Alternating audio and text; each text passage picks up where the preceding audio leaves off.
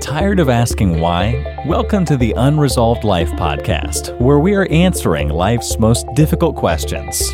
Now, here's your host, Teresa Blaze. Welcome to the Unresolved Life podcast. I'm Teresa Blaze, and today I have a very special guest with me. His name is Garry Ingraham, and we are going to be doing a special two-part episode. He is on the board of directors of the Restored Hope Network, and he is also the founder of the Love and Truth Network. Garry, welcome to the show.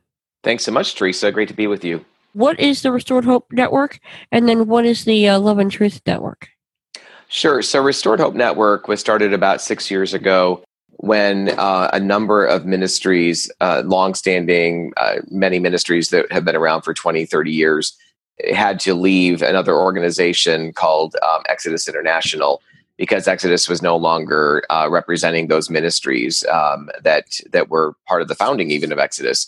As those ministries left, because they continued to hold to an orthodox traditional understanding of human sexuality, it made sense for those ministries to form a new umbrella organization, which is a membership organization. And so Restored Hope Network really was birthed out of that crisis, really, and to fill a gap. It's the largest ministry in the country dealing with homosexuality and LGBTQ issues from a very loving, compassionate, and redemptive, transformational approach. So Restored Hope Network is an umbrella ministry that has about 60 or so ministries, churches, counselors who are members currently within the United States of Restored Hope Network. And how did you yourself get involved in this particular ministry? Well, my wife, Melissa, and I had been involved with Exodus International back when it was a really solid organization grounded in biblical truth around the issues of human sexuality. And then we also had to depart that organization, unfortunately. And so when Restored Hope Network was formed by some of the ministry friends and partners we had over the years as well, when we started Love and Truth Network, we wanted to make sure that we were also connected with a kind of a larger scope of ministries across the country. So that's what connected us to Restored Hope Network. We certainly believe in, our ministry even adopted their not their mission statement, but statement of faith, because it's just so well worded and well grounded in scriptural truth. We are going to cover two topics today, and the first one that we kind of want to touch on, and admittedly, this is a hornet's nest, because if you look on the news, you start talking about LGBT, this and that, there's an automatic divide. And even the Supreme Court has weighed in saying that they have the right to such things as marriage and this and that and the other. So how, and then it doesn't help that the church has actually not really helped our cause. So that as the backdrop, when you're dealing with someone who is involved in the homosexual lifestyle or alternative lifestyles, how in your mind should it be approached? So I am not opposed to same-sex partners having rights and privileges, such as making sure that they have access to one another. If there's, if there's a hospital situation, they certainly should not, just because they're not married, they shouldn't be excluded from caring for their loved one or being, a part of that process. That's just one small but important area. The idea that the state would sanction two individuals of the same gender to even as a civil union, I'm not nearly as opposed to that idea. The issue for me as a Christian is that marriage was God's idea, and marriage, according to the Bible, is really the one metaphor that describes Christ in the church, and it gives us a physical, natural picture of a spiritual reality. And Jesus in Matthew 19 was very clear when he affirmed two genders, male and female only, not hundreds or thousands of them, and or anything beyond two genders, male and female. And then also he affirmed only one man and one woman in marriage, in that context, for life. That's God's design. That's God's desire. That's God's purposes for us. So again, because that union of one man and one woman married is what is the metaphor for Christ in the church, it's really important that we're not messing with that. And so just because the state or federal government has said, yeah, we're going to redefine marriage, marriage is not redefined in any way, shape, or form from God's perspective. And so, so I think that's an important piece that we need to remember as Christians as well.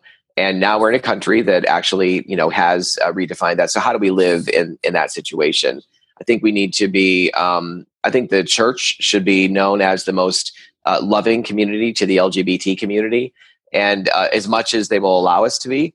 And the church has a really bad reputation and has earned it, frankly, in a lot of respects for 10, 20, 30 years ago and beyond, how the church has really ostracized and treated people that experienced same-sex attraction or gender dysphoria just as very hatefully, actually. They might have said, love the sinner, hate the sin, but the truth is they hated the sinner as well. And many people anyway. And what my wife and I often say when we're doing conferences or teaching or whatever is that the current condition of the culture, we really believe, and we love the church. This is not, we're not being snarky toward the church. We love the church. The church has rescued our lives and so many others. But really the condition and the culture really lies at the feet of the church, and how we've done a really lousy job of loving those and loving and offering a better alternative to people dealing with same-sex attraction and gender dysphoria. Now, when we're talking about loving, I mean, because what they will say is, well, if you love us, you'll accept us as we are and accept what we're doing. Right. That's a great point, Teresa. And so, love has been misconstrued from everything. I love this food, or I love that thing, or I love that movie, or I mean, we use love in some of the in some of the most kind of menial ways. But actually, love, authentic love for another person, when it comes down to it, when I love somebody, I desire their best. And if I desire their best, then I'm going to desire that the one who created them, the one who is their designer, the one who is my designer, I want them to live and thrive within the context of how he created us to live. So love actually is not, oh, hey, I don't want to ruffle any feathers. I just want to, if you're feeling a certain way, then we want to come alongside of you and say, hey, that's great. You be whoever you want to be, whether you're a man who wants to be a woman, or if you're feeling, I mean, there's literally, articles and material out there that where people are feeling like they are, they're actually cross species, that they somehow have been, they're not only not human, or they're not just not male or female, they literally are some other kind of species as well.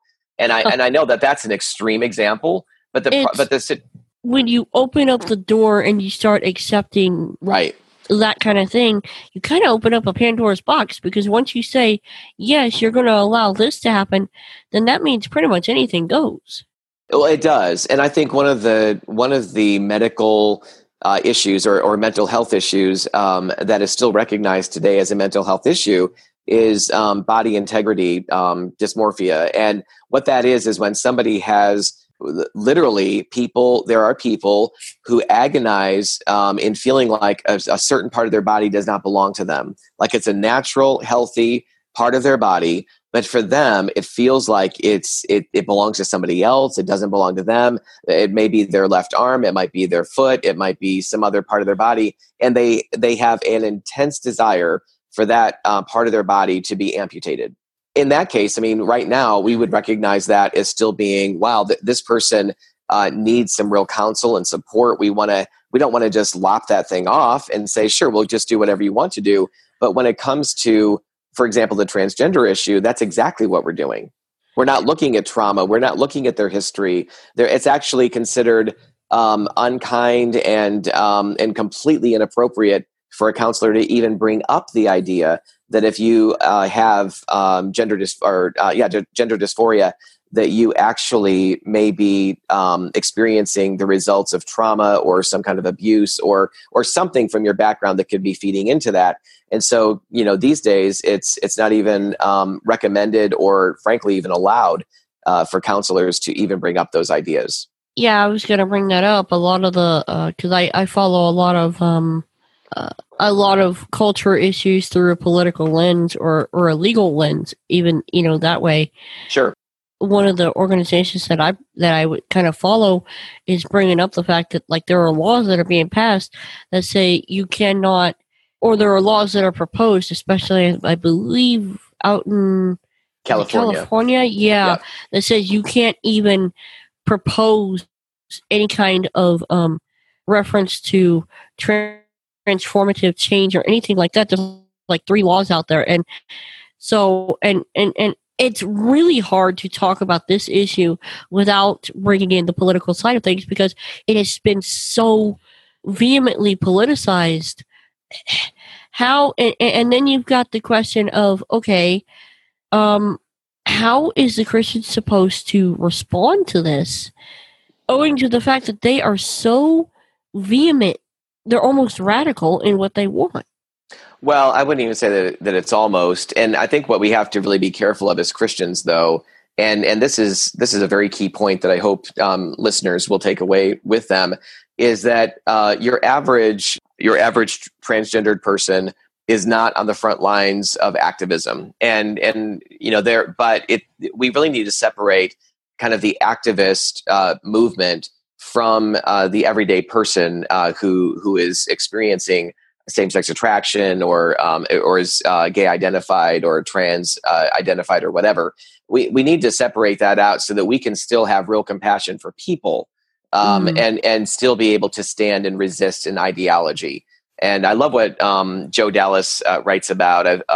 He's just a great author. If anybody wants to explore some of his books and some of his writings, anything that he writes is excellent on these topics. But it's the idea of defending without attacking. But in order to do that, I think we as Christians have to recognize that we have to separate out the ideology which we stand against versus people that we're for. We're not for the behaviors. We're not for embracing a particular lifestyle that is clearly against Scripture. But we can be for people. We can be really compassionate and loving for them. And honestly, we also need to make space for them to be able to live out their desires. I mean, they have a right to do that. We can still, in love and compassion, speak truth, and particularly those of us who come out of homosexual histories and trans identity, and God has really done a work of recovery and transformation in our lives. We need to certainly be speaking about that and sharing too. But one thing I just want to mention to clarify the California situation is that there are currently 3 bills being proposed.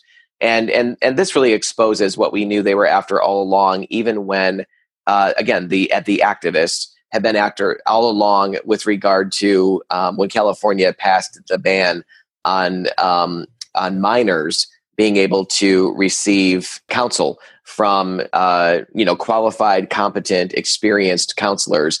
California was the first to ban that. I think there are now 10 states, including the District of Columbia, DC, that has also done that. But the thing that is so disconcerting about these bills, one in particular, all 3 of them are bad, but one in particular would actually outlaw not only licensed counseling, but would actually impact the church's ability, pastors' ability to speak about. It would impact.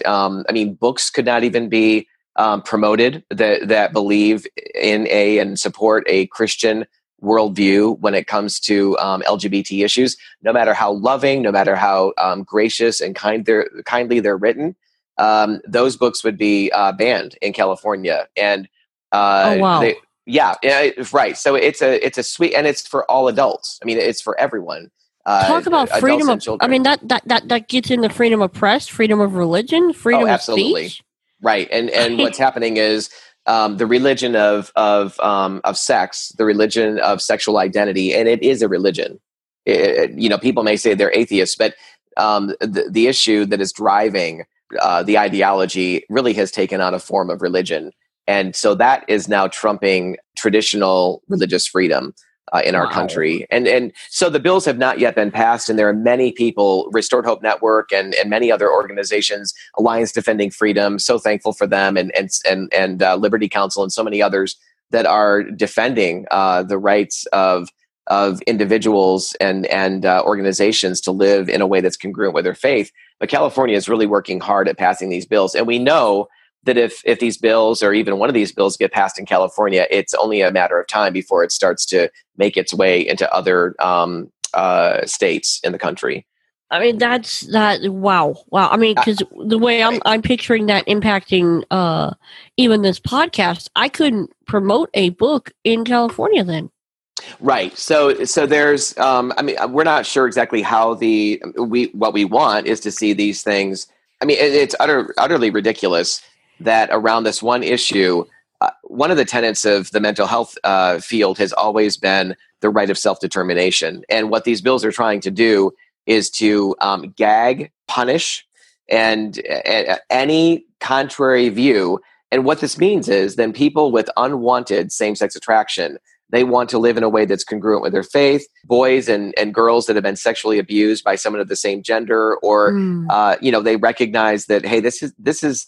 I was abused at a very early age by a man as a boy. Perhaps I have friends that have been in this situation. I experienced some of this. We could not go then and find a counselor who could actually work with us. And in this case, what these bills are proposing, what this one bill is proposing in California, is that even pastors would be handcuffed from being able to, or they will face stiff fines and potential prison sentences as a result of helping somebody walk through this. I mean, it's unconscionable. The idea that you're going to shut up a pastor and tell him you cannot preach on this, right? I mean, wow. As much as I want to go down that rabbit trail, I am not going to. Sure. That's enough said, really. Yeah. That is just wow. So let's shift a little and let's talk about what are.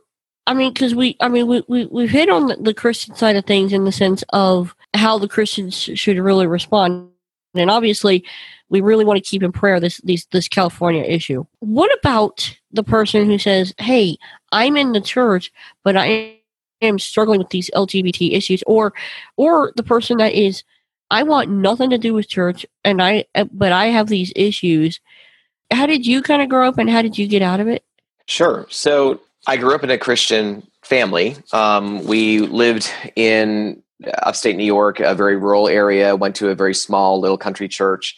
And I am the youngest of 5 kids, and I was a surprise baby, and it wasn't a happy surprise. I'm the youngest. I'm 5 years younger than my next oldest sibling. And my parents were very poor. My family was pretty poor. My dad was kind of anxious to see the kids sort of grow up and move on, and for he and mom to kind of have a little bit more of a life together after all that. So when they found out that my mom was pregnant, they were not at all happy, neither one of them. And then when I was born, my mom really came around to love me well. And I have 3 older brothers and 1 sister. But my dad just never, I mean, he didn't hate me, but he didn't make any attempt to form any kind of a bond with me and or do anything with me for that matter. I remember one instance, and it's a very minor thing, of ever doing anything with my dad, just the 2 of us. And later on in life, my dad and I became very close, probably after I was in my mid-20s or early 30s or whatever and beyond. And I got to take care of him on hospice in our home when he died. He lived with me for about 10 years, my mom for about 15 years. She lived about 5 years longer than he did. He was 88, my mom was 92 when they passed. And I love the fact that I was able to have them in my home and have that relationship and all that. But growing up, it was anything but a good and amicable, enjoyable kind of relationship, particularly with my dad.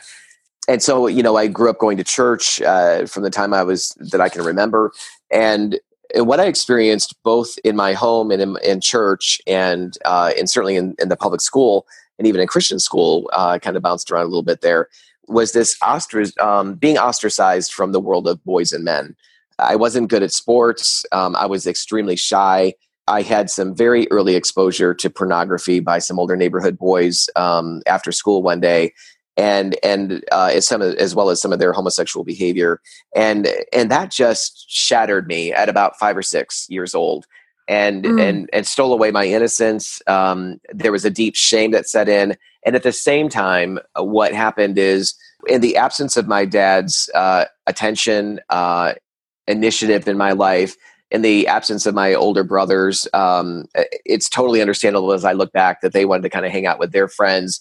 They don't want their, kid brother running around. So they're like 10 and 12. And my oldest brother was married out of the house by the time I was born. So my two older brothers really were the ones that when they're 10 and 12 and I'm 5, they don't want me running around with them and their friends. And I understand that now, but as a little kid, it was just more and more rejection. And so everywhere I turned, I felt like, particularly in the public school system, being beaten up every day, having books knocked out of my hand, walking down the hallway every day.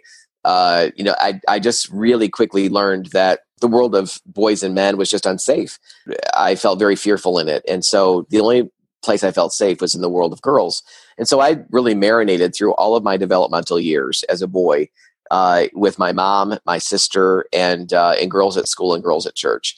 And to say that had no impact on my development is, frankly, utter nonsense. Anybody, we have such an educated world these days, and yet we've lost all common sense.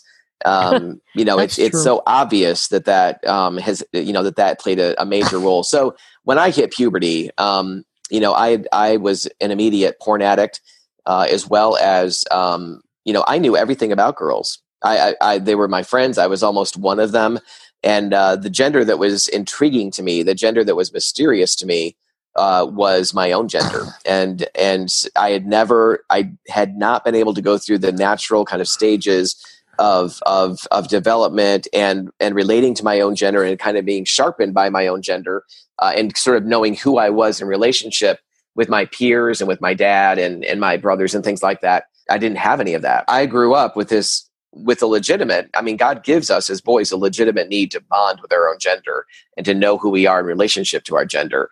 And the absence of that, and then the early sexualization and the hardcore porn that was shown to me, and then the stuff that I'm looking at afterward, all of those needs became sexualized. And so again, I'm going to church, and what this wound up doing is it really split me off internally. So I'm living one way and hating it on the one hand, and yet in terms of pornography and masturbation and all that crazy stuff, and getting involved sexually with the neighborhood boy, and that going on for quite a while. And then, but I'm going to church, and so there was a lot of confusion. So I really grew up also with this sense that God, and I prayed and prayed for God to take these feelings away. And of course, nothing happened. And I just became very angry with God. I didn't know what else I should be doing. It just felt like I was praying and agonizing over this, and he was doing nothing to help me. Now I look back, and for a number of years, I've realized God's heart was broken over what I was going through. He means for his church to minister to one another. He means for the body of Christ to have eyes to be able to come alongside of somebody like me, or even as adults that are wrestling and struggling. And we'll talk about this in the next, in our next segment, I'm sure. But just to say here, pornography addiction and sexual sin in the church, heterosexual stuff, is rampant. We're talking, 50 to 70% of your average church-going guy has a sexual brokenness issue or pornography addiction. 20 to 30% of Christian women, and even as high as 50% of Christian leaders, are dealing with some form of either pornography use or sexual brokenness. Those are huge statistics in the church. And so when kids are growing up in the church, or new people are coming into the church, most churches are unintentionally promoting that we live double lives, that we don't actually talk about what we're going through. The church hasn't been equipped and just assumes that they can't be in dealing with deep sexual brokenness issues or identity issues or LGBT issues. And that simply isn't true. They can be, but we first have to get our own house in order, I think, before we can actually be helping in some of the deeper areas of gender identity struggles. So let me ask you this. When you were going through that issue where you were, broken up, and now all of a sudden you're in a relationship with this boy, and you're exposed to porn, and you're all this. At one point, because you mentioned being angry at God, at what point did you actually see someone within the church step in and realize that there was a problem, or how did you come out of that? That's a great question. Here's what I would say is God, as I got older, I actually went to a couple of pastors, one of them being mine and another pastor in the area that I was living in later. My pastor was not a bad man. He was a good man. And yet when I sat down to try to talk to him, I mean, and it took everything in me. It took years to even work up the nerve. And when I finally, I was probably 16, sat down with him after a service on a Sunday when everyone else had gone home. I think maybe my parents were waiting for me in the car or something. But, I had a little bit of space just with him. I was trying to tell him what was going on with me. And as soon as he realized what I was starting to say and fumble around about, he was so uncomfortable. He just hopped up and he was sitting in a chair across from me and gave me a little pat on the shoulder and said, "You're not doing so bad," and left. I mean, that was his, uncomfortable kind of solution, which of course was no solution. And that was incredibly damaging to me. But again, it's not that he wasn't trying to damage me. He wasn't trying to shame me. He just had no clue of what to do. And in his own discomfort, he just bolted. And then another pastor that I met with was kind and took time to meet with me and talk with me. And his solution, though, is that I needed to pray more, read my Bible more, and memorize scripture, all of which I was doing. And I had stacks of memory verses. And of course, he didn't ask me about that. He just assumed I probably didn't. And none of that was actually working. And the truth is, as I look back, I don't believe, even though I prayed the sinner's prayer, I don't believe I was a follower of Jesus at all. Because the truth is, I had grown to really not like God at all. My perspective of God is, you're a slave master that demands that we love you. And you do nothing to help your people. Or you're certainly not doing anything to help me. And so I don't want to go to hell, so I'll pray the prayer. But basically, I don't like you at all. And so there was no surrender in any of that. Yeah. I mean, I look back and that is very clear to me. But I didn't know what more to do other than pray the prayer. And it never seemed to take, frankly. And it wasn't until my early 20s, after I had gone from public school to Christian school, back to public school, and then homeschooling, and then on to the local Bible college in the area. I didn't know what else to do with my life when I finished homeschooling. And my brother was finishing up his senior year. It was actually a Bible Institute at the time, now a college. And so I thought, well, I'll apply there. And I did. I got in after my fourth semester. I did pretty well in my studies and all that in my maybe first 3 semesters. But I was so inept at having a conversation. I was so riddled with shame that it was very hard for me to even say hello to people and to, answer. I was starving for a relationship, but I had no idea how to engage in it. I was actually booted out of the school in my 4th semester because they were concerned that I was suicidal, and they weren't equipped. That's understandable. They weren't equipped to deal with that. But for me, when I left the school, I thought, God, I hate you. I hate your church, and I can't stand this place, and I am done. So it was a matter of a few months later, and of course the enemy had me right in his crosshairs, that I found out about a gay bar in the area that I was living, and had no idea it was there. I didn't know where it was, but I kept going downtown and parking my car and walking around until finally one day I thought, oh, here it is. And it took me forever to even get up the nerve. I was scared to death to go in. And finally I broke the ice, went in.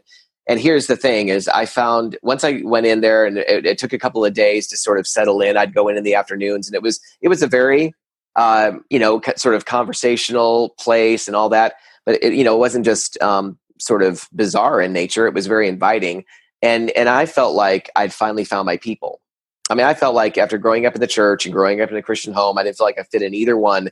It was euphoric to feel like I finally found people who wanted me, who were like me.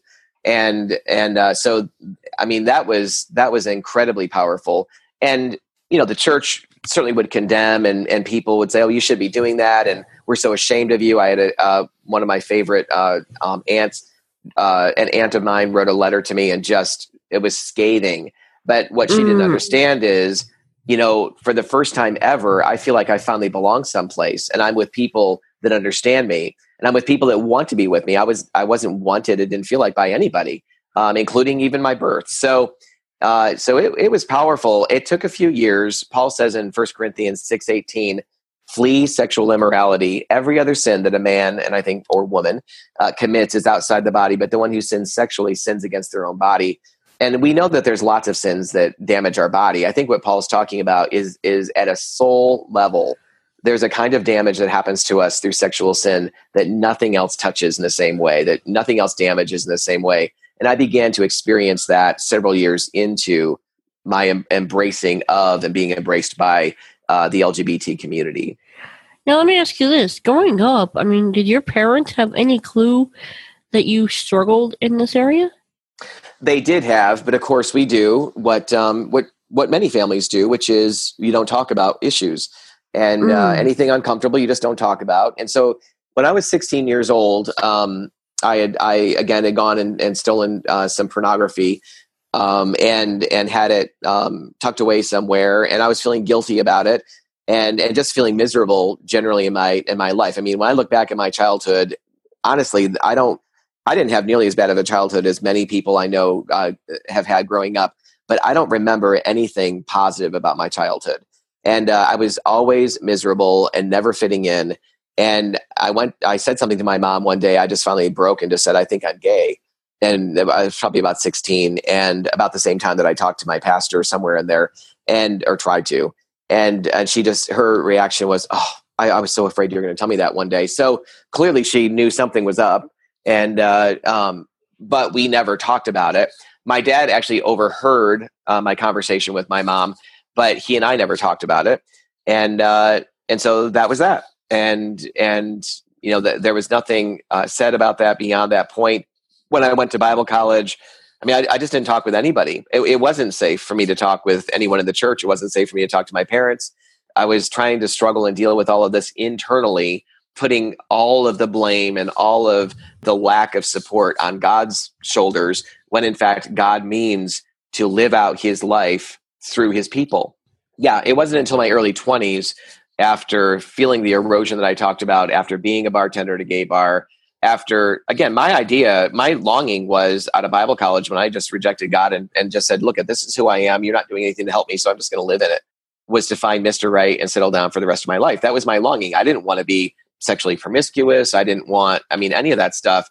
Well, I'll tell you, it's amazing the things that we do that we thought we'd never do, the things that we thought at one time were disgusting that now we find ourselves caught up in.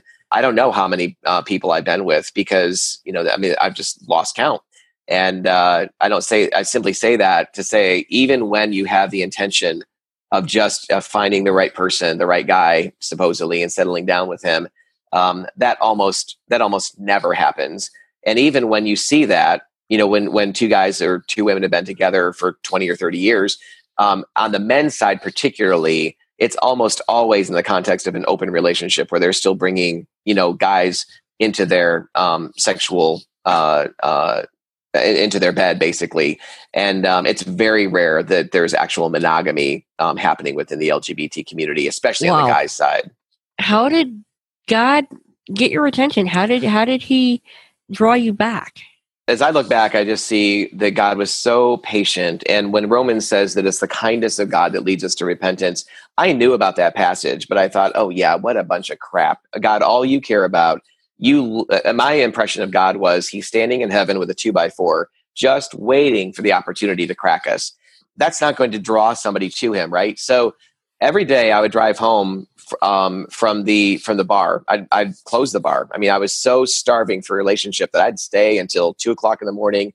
And every time I would drive home from the bar, I'd think, this is the night God's going to kill me. This is the night God's going to kill me. And I'd wait, I'd think, oh, there's going to be a deer that runs out, not that that's necessary, but I would think of all these situations where God is just waiting to get me. And obviously that didn't happen. And over the some time of months and years, I felt the erosion, as I was saying, of my own soul, and I felt like what this once was is not what it is now. I feel used up, and I feel dirty, and I feel like I've somehow sold my soul. And I was living in New Jersey at the time, and I had opened up a retail store on Long Beach Island, and I had driven home to upstate New York, about 5 or 6 hours away, to go and party for the weekend. And I had every intention of partying to the nth degree. And I went up there, and I'm calling, and I think this is even before cell phones, but when I got into the area, I made some calls, and I couldn't find anybody around. And I knew clearly, I'm like, God, this is you. you're messing my plans up to go and have a fun weekend. And I was mad. And so I left early from upstate New York and headed back to New Jersey. And for some reason, I stopped at a place where I knew there was a record store, and they had this little dinky tiny section of Christian stuff, like Amy Grant, Sandy Patty. I mean, back in the day, my wife always thinks that's so funny, but these old people. And I bought 2 cassettes, Amy Grant and Sandy Patty. And I don't know what I was listening to. I don't even know why I did that, because I'm mad at God, and here I am buying Christian music. But I was listening to some of that music on the way back, and there was a lyric. There was a line in there that just the Holy Spirit used to just pierce my heart. And I become so hard. I didn't cry about anything. I was just a rock. In this lyric, it just slew me. And somehow I think described sort of the depravity, or not depravity, depravity, yes, but the emptiness of my soul. And I just started bawling. And I'm driving. I pulled over on the side of the interstate because I couldn't see where I was going. And that's when I actually said, Jesus, I have made a total disaster in my life. And I don't even know if there's anything left in me that you want, but whatever is in me, if you want it, you can have it. That was my first surrender. That was my authentic salvation. And things changed dramatically in terms of my view of sin, my hunger for God. Like, I knew all the things I should do. I knew all the things that I shouldn't do, but the Holy Spirit had never come in, because my deal before was, hey, I want fire insurance. I don't want to go to hell, but that's about it. So there was never anything authentic until then. What was the lyric that had your attention? I have no idea. I can't remember it. Again, it was just, all I know is it was something that just exposed the emptiness of my soul. I don't know. I don't know if it was Amy Grant or Sandy Patty, which one sang it, but there was something about it that God just gave me this window of clarity and sanity to agree that, yeah, I am absolutely empty. At 21 or 22 years old, I internally feel like an old man. I've been with so many people. I've been so used up. I've used other people, and I at a soul level, I'm exhausted.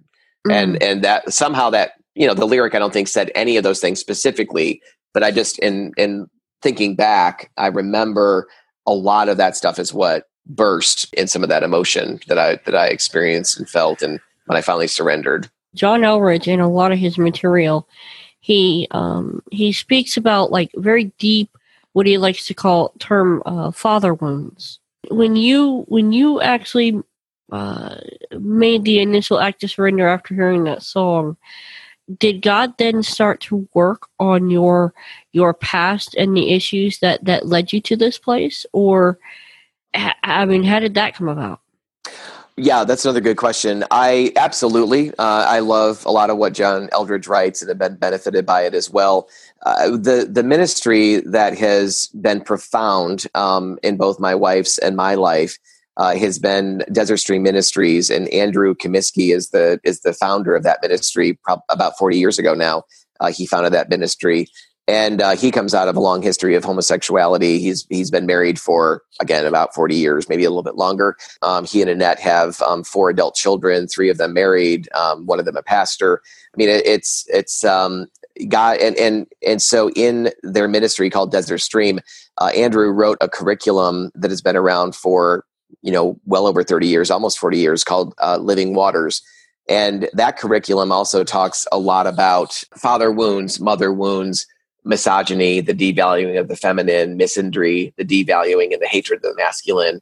It talks about, there's a chapter in there on, personal confession of sin, as well as forgiveness, and also a chapter on wounding. There's a lot. I've heard in the church, I grew up with the understanding that we confess our sins.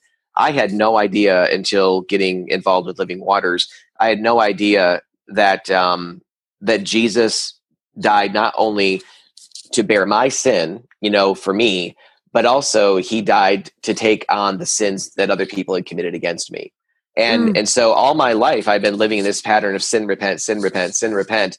And a lot of what I am absolutely convinced not only drove me, but drives the Christian community, is that there are so many, we all bear, unless we've done a lot of work around these areas, we don't get it out of a childhood into adulthood unscathed, even in the best homes. we all come into adulthood with wounds of some kind, with emptiness of some kind, with sort of emotional infections of some kind, and some of us with really, really deep pain, sexual abuse, physical abuse, rejection, abandonment, all kinds of things. Divorce has the idea that kids are just resilient and bounce back. I mean, that's such a load of garbage. Kids are so impacted by divorce. They are, but I think a lot of times what happens is they are impacted, but they have to put on the facade. I mean, I know, that's right. I think for me, I know growing up, I didn't have the issues of the sexual stuff, but my childhood was a train wreck. Yeah. And so it was always sure, there's emotional garbage, but you know what? I don't have the time to deal with that. I have no idea how to deal with it. So I'm just going to stuff it. I'm going to move on. I'm going to punch the life back in the throat and wipe the blood off. That's how it works. Right. Right. So, and that seems like it works at the time. And it actually helps us get through the situation. And I think a lot of things that in childhood, like we have no control. We just sort of get dragged around here and there, or maybe not dragged around, but in really difficult situations or abusive situations, or where everything is chaotic or it's a train wreck. We don't have the ability to really do anything about our environment. And so we establish coping mechanisms as kids. We detach. We sort of drift off into some other fantasy life. And that may not have anything to do with sexual stuff, but it just or we just build our lives around books, or we build our lives around friendships, but all the pain we're just detaching from. And so we're learning at an early age how to live in a split off, compartmentalized way. When we get into adulthood, those coping mechanisms that helped us get through our childhood actually become prisons, and they get in the way of us being able to relate to our husbands and our wives, and or a husband or a wife. It gets in the way of us being able to build meaningful relationships that go deep and are heart connected. That emptiness or that emotional pain that we feel, a lot of times that comes about through neglect, and we've so detached from our need for love and care that as adults we don't even feel that, but we feel numb. We don't really feel good. We just feel numb.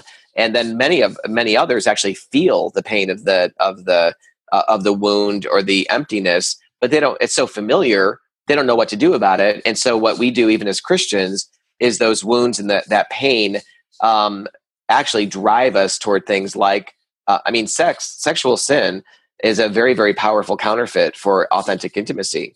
So pornography and fantasy and all that goes along with that, or getting involved in this emotionally enmeshed relationship, or crossing boundaries, with somebody other than our spouse, or before we're married, having multiple partners.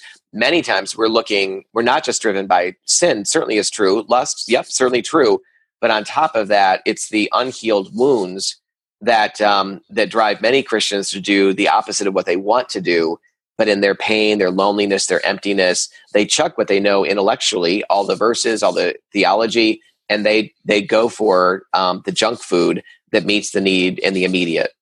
And again, we're going to go a lot deeper in the next episode in how the church should deal with some of that stuff. If someone is listening and they're in a similar situation to you, and maybe they're involved in the LGBT lifestyle, what would you say to them?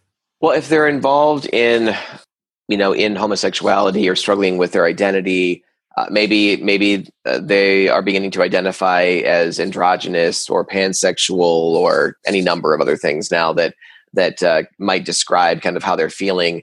First and foremost, I would say I understand the incredible intensity of the desires, towards something and towards someone, as well as feeling alien, kind of in my own skin, and feeling, I felt a deep and profound sense. I didn't struggle with transgenderism.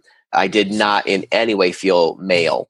I knew that I had a male body, but I felt like I was this sort of third gendered thing. I was almost non-gendered in some sense. And that was a very, very strong and pervasive feeling. First of all, I want to say the pain is real. What gender dysphoria is, I don't believe that the solutions that are being offered these days in terms of hormone therapy and surgical sex change and all of that. I don't believe that those are actually good and solid solutions. I think that for many people, if you type in detransitioning on YouTube, you're going to see the testimonies of many people that have gone down that pathway and realized after they've mutilated their bodies and sterilized themselves and done all manner of damage to themselves going down that route, that was the wrong direction to go in from the very beginning. And it's tragic to see those stories. And by the way, the church should be very, very gentle and very gracious and very welcoming to people who are in that situation, because those people have been kicked to the curb even by the transgender community because they no longer identify as trans. They're not wanted by anybody. Sadly, except for the detransitioning community.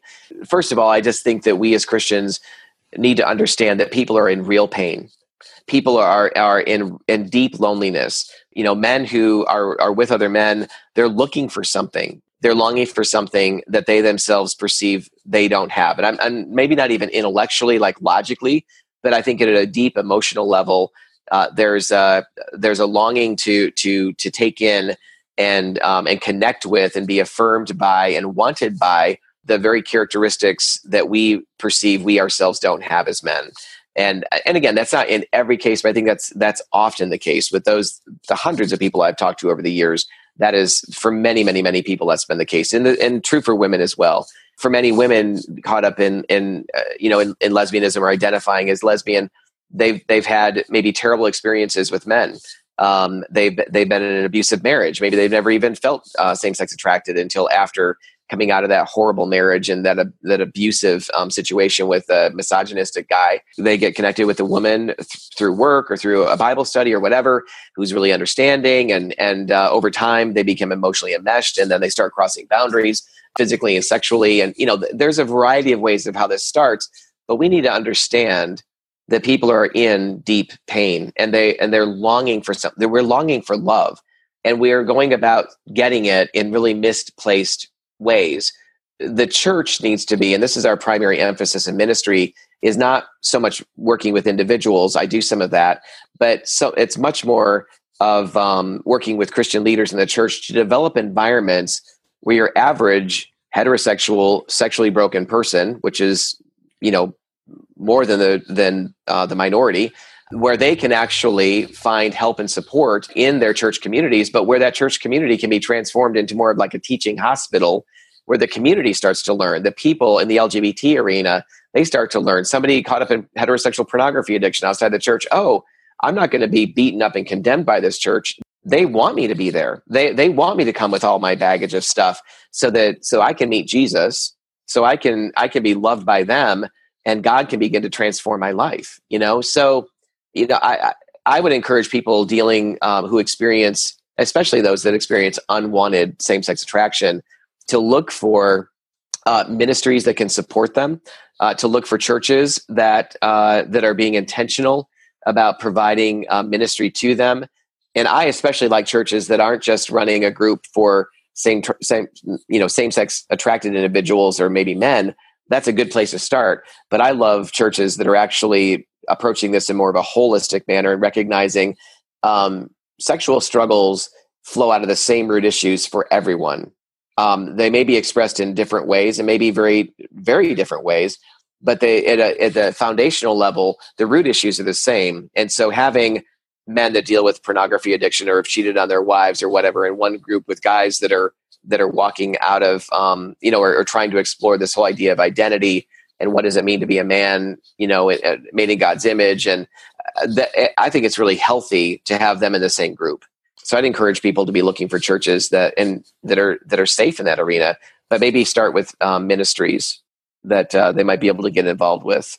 Well, I can honestly tell you, at least from my side, having a group of people that you can walk and do life with is huge. I mean, it's honestly huge.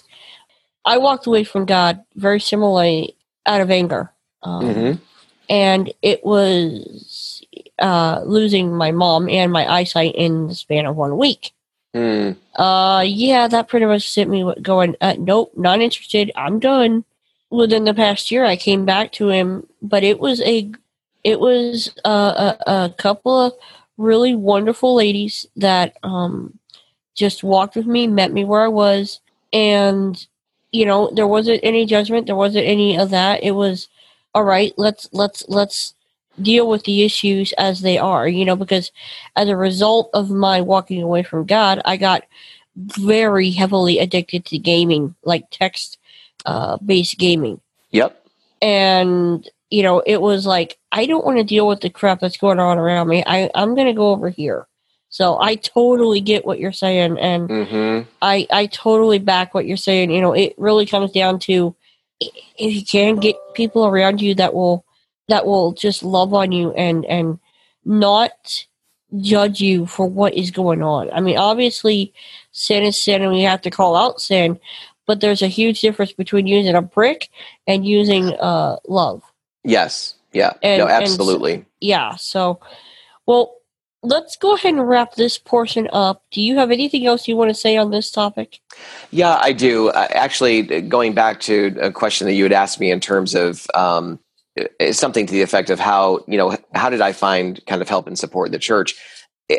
God had brought a couple of really good guys into my life at different times where they tried to walk alongside of me, and they did, and I was growing as well in that process. But it wasn't until my early 30s I'd come out of homosexuality for a lengthy period of time, and then through some there's too much to go into now, but through a series of heartbreak and real difficulty, I became embittered with God again. I went back into homosexuality as a Christian this time, as somebody who actually had the Holy Spirit living inside of them, and not just a religious kid. And that whole experience for several years of in and out, one foot in the church and one foot in the gay bars, was a miserable experience, and yet I felt addicted.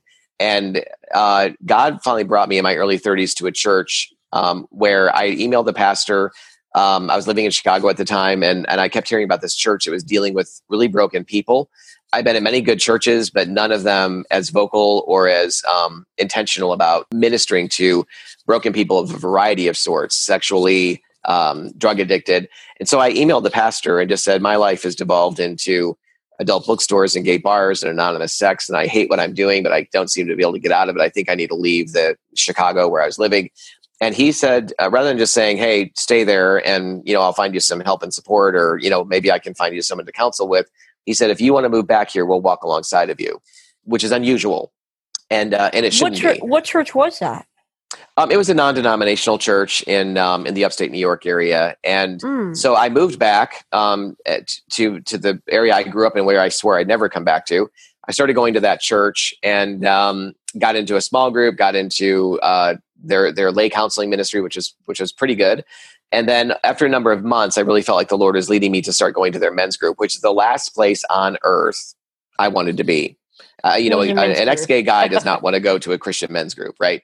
And so I did, and it was out of pure obedience. And I felt like, there was an elephant in the room, but I could talk shop with, I knew more scripture. I'd been to Bible college and all that. I could talk rings around a lot of the guys that were there.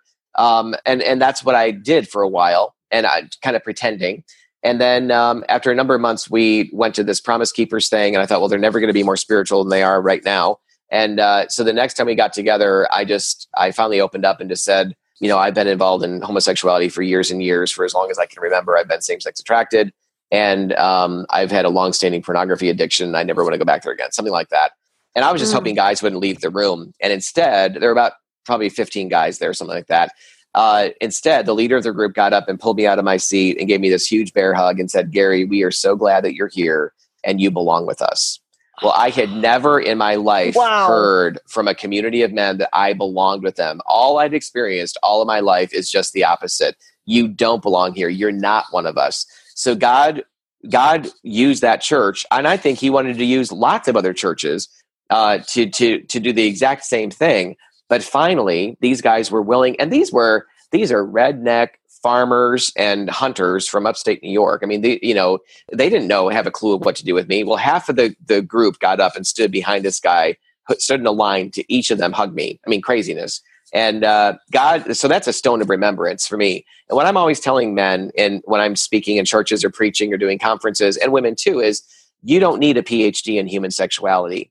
These guys didn't have a clue of what to do with me, except they were willing to say things like, Garry, I don't know what it's like to be same-sex attracted, but I do know what it's like to have a pornography addiction that I just can't seem to beat. I do know what it's like to lose my marriage because I was committing adultery, or almost lose my marriage because of it. And the truth is, what you're dealing with is, I don't see that as being any different. It was the first time I began to experience guys, that had that kind of attitude and wanted me to be with them. So for the first time in my life, I finally told my story. They knew enough about where I was, that when they offered love and care for me, when they wanted to spend time with me, when they hugged me, the weapon that the enemy lost by me telling them was, if they only knew you, they wouldn't want to have anything to do with you. And I'd lived under that for my entire life. And I believed it absolutely to be true. Well, that was gone. I got up and shared my testimony months later in conjunction with the pastor's message. It was a church of about 1,200 adults. It was a big church up there. And so I shared my story. And I was expecting, I knew I needed to, but I was expecting, oh gosh, there's going to be all kinds of backlash. There was not a negative thing said. And people wanted me to be, again, a part of the service. They didn't pull back from me, a part of the church. They didn't pull away from me. And eventually I wound up being on staff with that church. I mean, people voted for me to come on staff with that church after they heard my whole story. I mean, how crazy is that? I mean, and it wasn't like they hired me 2 weeks after coming out of the bookstores. It was, a couple of years probably, or a year and a half after, and being in a long, consistent road of recovery. So I became a man at that church. These guys, God used these men to call out what my dad was not able to call out, didn't know he needed to call out. They were able to call out and walk alongside of me in a way that this little seed of masculinity that had never formed began to take root. I mean, today I love the fact that I'm a man. I love that I'm a spiritual father, that I'm a father to my 2 boys, that I'm a wife to that I'm a husband to my wife, Melissa, and that really started, that goodness and that strength started to take form through these fumbling, bumbling guys that just did the best they could. Wow. I mean, and I can't really add anything to that. I mean, that's, to me, that's Christ, people being the hands and feet. So exactly. I mean, I can't really add anything to that, guys. But it happens far too. It happens far too seldom. Oh yeah, that's the sad thing. Oh yeah, and not only that, then the church gets a bad rap because, well, you guys are just being judgmental. And I mean, we need to, as a church, I have always said, love the sinner and hate the sin, and I don't care what it is, whether it's homosexuality, pornography, whatever. Love the sinner, hate the sin. Well, absolutely. But unfortunately, the truth is, I grew up around hearing that all the time. And the truth is, most of the people that said that, they hated the sinner too. I mean, that's just the honest truth.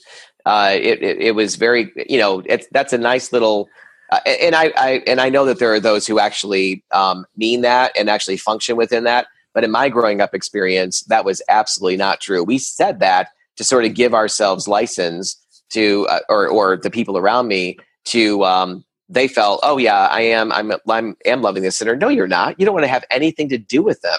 You don't want to touch them. You don't want them near you. You would never sit down and have a meal with them. Don't tell me that that's love. So, yeah. So, well, we are going to pause it here, guys. And when we come back next week, we are going to take up the conversation, not so much of homosexuality and the LGBT side of things, but we're going to talk about the elephant in the room, and that would be pornography within the church. So, Garry, thank you for coming on the show.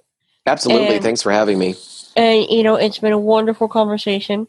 And guys, before we go, I want you to know, look, if this material has blessed you, you can go and check out the show notes and everything. We're going to have all kinds of good show notes for you. But one that, if this material has blessed you, can you help me? If you would go to unresolved.life/support, you could give as little as $1 a month, and that would go a long way to helping me keep up and running. Mm-hmm. If you want to get involved and just get in the conversation, and if you're struggling with stuff like this, I have a Facebook group. You can go to unresolved.life/group. Either way, guys, would you share this conversation with someone that needs it? I would greatly appreciate it. So with that, guys, I will bring you part 2 of this conversation next week. And until then, we will speak again next time. You've been listening to the Unresolved Life podcast. To catch all our past shows, go to unresolved.life. That's unresolved.life.